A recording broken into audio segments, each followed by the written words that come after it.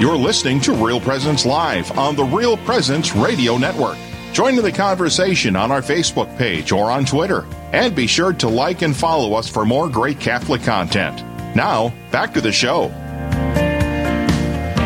And welcome back, Real Presence Live listeners. Nick Bedelsky here in beautiful southern Minnesota, Waseca, the land of the fertile soil, the land of the 10,000 lakes. I feel like we should be getting underwriting from the Waseca Chamber of Commerce by now, or Tourism Bureau, because I mention it so many times, and it is such a beautiful place to come visit. I can't hype it up enough. I love living here in Waseca. We had a wonderful conversation about the 11th Annual Byzantine Choral Festival of Minnesota coming up this Sunday at 5 p.m.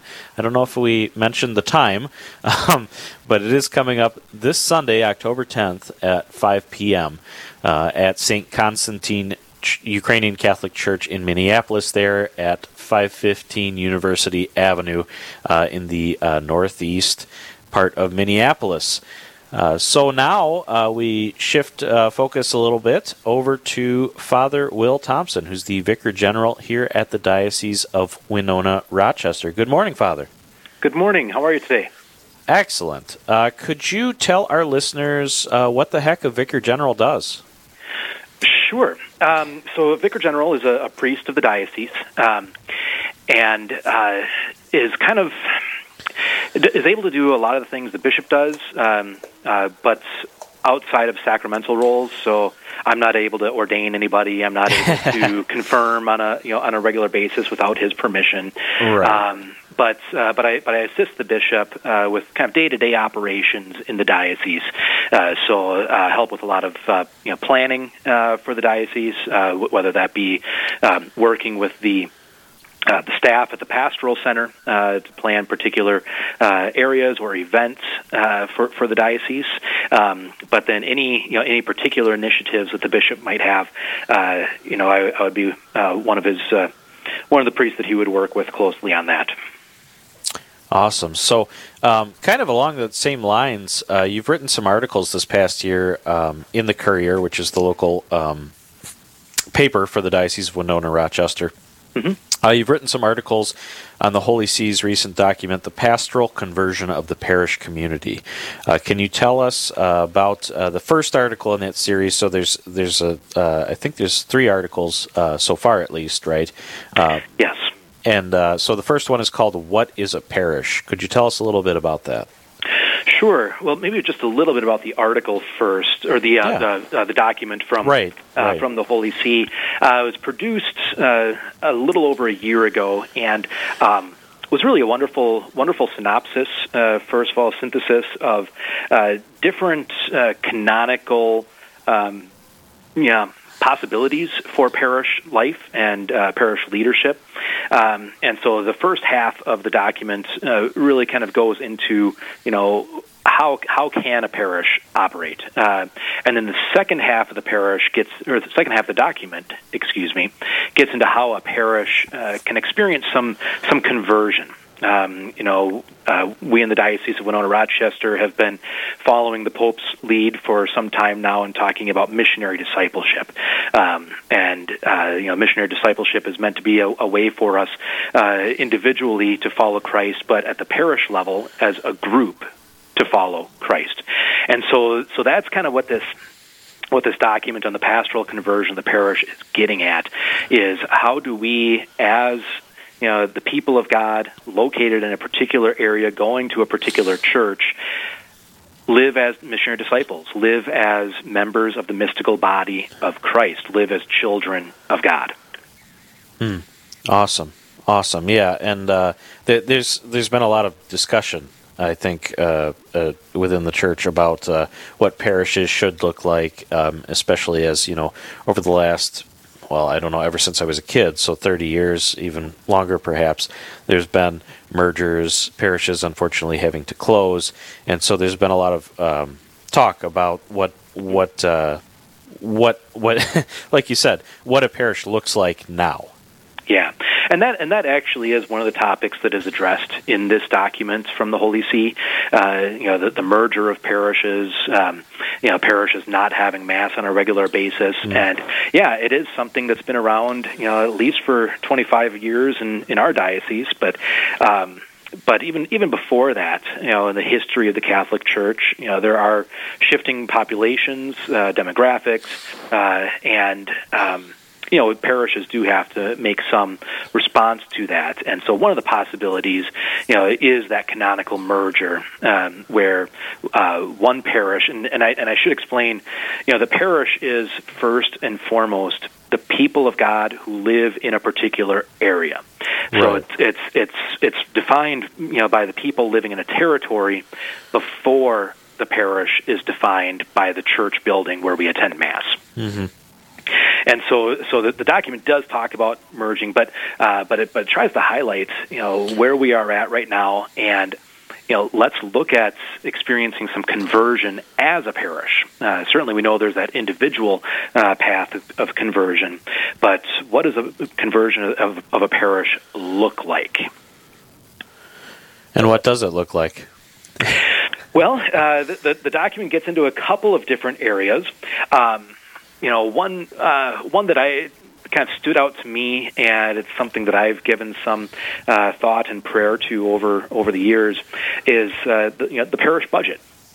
When you look at a budget tells you what your priorities are, and so it's good for us in that process of making a budget to not have that only be an activity of the finance council at a parish, but to have the pastoral council give input to the finance council on what priorities should be. Now, with any parish, there's going to be, some things you're not going to be able to avoid. We everyone in the listening area, we're in the Midwest, upper Midwest. You got to pay for heat. Right. You've got some things that you're just not going to be able to avoid. But when you start getting into some of the decisions on how to allocate the generous donations from the people of God for use at the parish, how is that being used? And so one of the areas of conversion is really to look at what do our budgets look like. And I think it's important for us to take a look at that and see, are we really budgeting, for just building up discipleship, for building up missionary activity from the parish. I think most parishes are familiar with budgeting a lot of finances toward faith formation, towards youth ministry. But what about other areas of the church? I think that's a question that we can be asking. Absolutely. If you're just joining us now, we're speaking with the Vicar General of the Diocese of Winona-Rochester, Father Will Thompson, who might be familiar to some of our Real Presence radio listeners.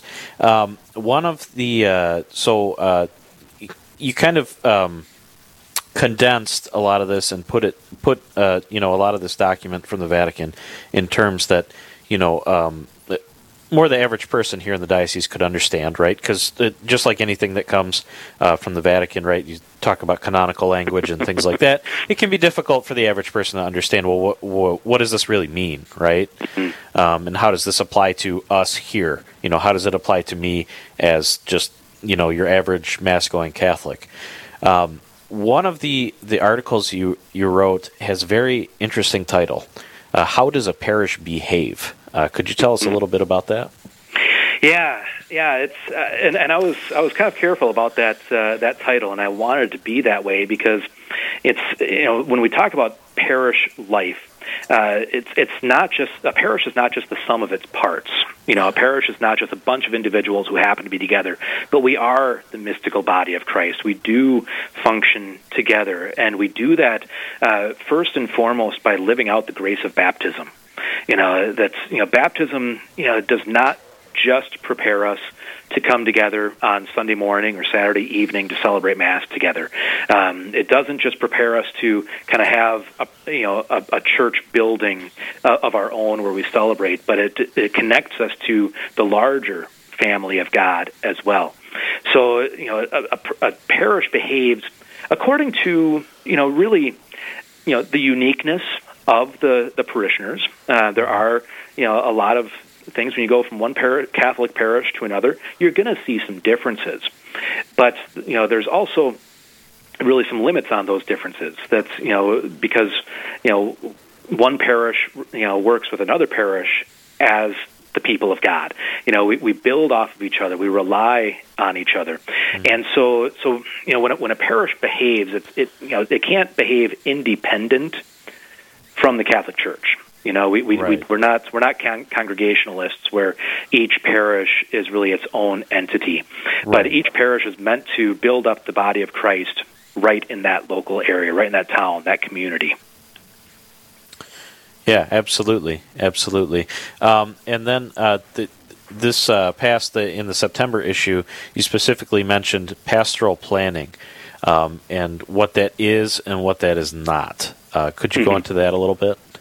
Sure. And as I was bouncing this idea off of some of our pastoral center staff here, they said, I don't know if you want to use the term pastoral planning because that kind of has a negative meaning for a lot of people. And pastoral planning is not code language for which parishes are going to close. That's really not the purpose of it. That might be an impact of pastoral planning, but those parishes that close or merge, as the technical term, they are not the only parishes that are really responsible for or subject to pastoral planning.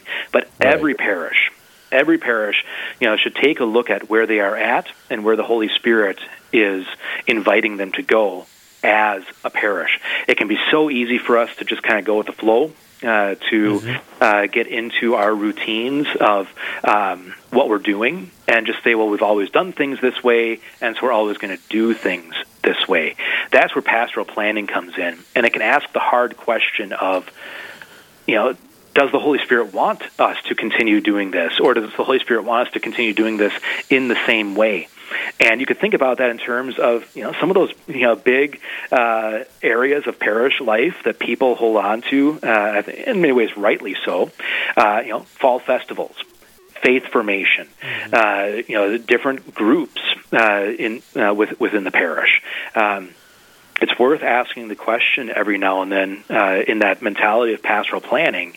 Is this the way that we are able to continue to grow as a parish community, as a parish family? Right.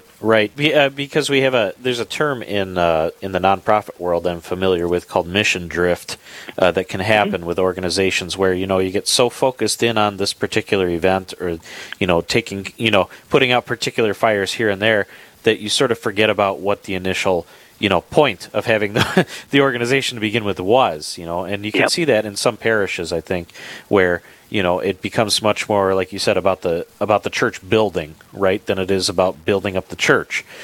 So it is important. I totally agree to go through this pastoral planning, and like you said, not just when it comes to a crisis point and you're sort of have to do it, but to do it along the way so that you're prepared and so that you're referring back to this is a community of faith. This is an outreach. Are we doing those things or are we just trying to raise money to put a boiler in the church and that's it?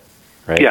Yeah, and some of those things have to be done. Right. I mean, you got to have the boiler, but as much as you can, even with something like that, can you plan out? Can you look at what the big ticket items are going to be, for buildings and grounds upkeep over the next 5 years? There might always be surprises, but there are a lot of things you can plan for, and that allows you to plan beyond the building into the formation of the people of God, into the pastoral activity of the people of God, and really have that conversion where you're focused on the mission and not just the maintenance of the building. Absolutely. If you're just joining us now, Father Will Thompson, Vicar General for the Diocese of Winona-Rochester, joining us to tell us a little bit about the pastoral planning and sort of this document from the Vatican, the pastoral conversion of the parish community. One of the questions I think that comes up often is how should the laity be involved in this whole process? Oh, the laity need to be involved. I think that's clear. That's something that has been being built up since Vatican Council II, and this document on the pastoral conversion of the parish. There's really nothing new in the document. Mm-hmm. Now, a lot of people aren't familiar with the canon law that's in there, right? But there's really nothing new in the document. But it reiterates. It says again, maybe in a new way and with a new angle. The laity must be involved. I think I wrote this in one of my articles. If I didn't, I've written it in bulletin columns. I've said it. But if the parishioners are depending on the pastor for the entirety of the pastoral activity of the parish, it is going to be very limited. That pastoral activity is going to be very limited. The pastor is there, as a leader, yes. But if you look at nonprofits, for-profits, the CFO is not doing everything. Right. In those businesses, you have to have leadership step forward. You have to have people really getting down into the weeds to make sure that the pastoral activity of the parish is happening. So we've got that in probably every parish with catechists. That's been a great movement over the last 60+ years. But now we're seeing more people getting involved, more laity getting involved with leading Bible studies, with the work of visiting the homebound, the sick. These are really good things, I think, that are happening where we're able to exercise our baptismal call. And that's kind of what this is about. The pastoral activity, yes, there are some responsibilities that the pastor, that the priest has, some responsibilities that the deacon has, but there are also responsibilities for the laity. And, really that pastoral conversion of the parish is, I think, also seeking ways, within or outside of the budget. How can laity become more involved in the activity of the parish? Absolutely, and like you said, that was one of the big thrusts of the Second Vatican Council, kind of prophetic in a way, right? In that we got the church got spoiled there for a few for a few centuries with so many religious and so many vocations to the priesthood, and now that those have sort of whatever you want to call it, right? There aren't as many as there once were. The laity are really put in a position where we have to do a lot of these things, right? And it's something we should have been doing the whole time, because it is part of our baptismal call, right? It's so hard. It's so hard to break because for so many years, you might have 4 priests in the parish, and now one priest has 4 parishes in that same area. Right. But you had 4 priests in one parish, and one was the pastor, one was the secretary, one did the faith formation. Yep. There were so many priests for a time that they were able to really take over all of the parish activity, the pastoral activity. But what we've been working on since Vatican Council II, and Pope Francis continues that, is to say, there are some rights and responsibilities of the baptized in the pastoral activity of the parish. Absolutely, and it's beautiful to see that bearing fruit in a lot of places throughout this diocese and throughout the church as a whole. Just seeing lay people really grab onto that and take the church, new places, exciting places, right? And just continuing to be that fire and that motivation and the hands and feet, right, of Christ out in the world. So if one question, and maybe this isn't anything, maybe it is, but does this whole sort of process also apply kind of on the diocesan level? It does. It does, yeah. When we meet as a curia, so that would be the staff at the pastoral center. We're constantly asking the question, and especially coming out of the pandemic. Do we continue with this particular activity? Do we give it a major tweak? Do we drop it and move in a different direction? So this is a discernment that is definitely happening at the diocesan level. I experienced this in a personal way several years ago when I served the diocese as the vocation director. And we had a summer camp called Quo Vadis Days. It exists in some other dioceses as well, where we would bring together middle school and high school boys to look at the vocation of the priesthood. And I was actually the first participant from our diocese that went on to be ordained from that activity. But through prayer, through conversation with others, I made the decision to discontinue that particular camp. And then just a few years later, we opened up a new middle school camp that we call Camp Summit. And we were able to really shift, really move our energy in a different direction, because it became clear that Quo Vadis Days, it was good, it bore fruit, but its time was up. And it was time to move on to a different way of serving the youth in our diocese. Absolutely, and sometimes that's the hardest thing, is being able to let go of projects and things like that are near and dear to us, because we've had a hand in it. Heck, I'm sure it was a difficult decision for you, given that you had gone through that camp and that had been part of your vocational journey. But like you said, it's important to re-examine these things and refer back to our mission to call people closer to Christ. And is this still serving the same function? Do we need to, like in this case, right, close one thing so we can retool and open a better program in the long run there? Yeah, because it's important for us to, for all of us as Catholics to remember this is not about me. It's not about my pet projects. I may put my blood, sweat, and tears into something, and it's great for a while.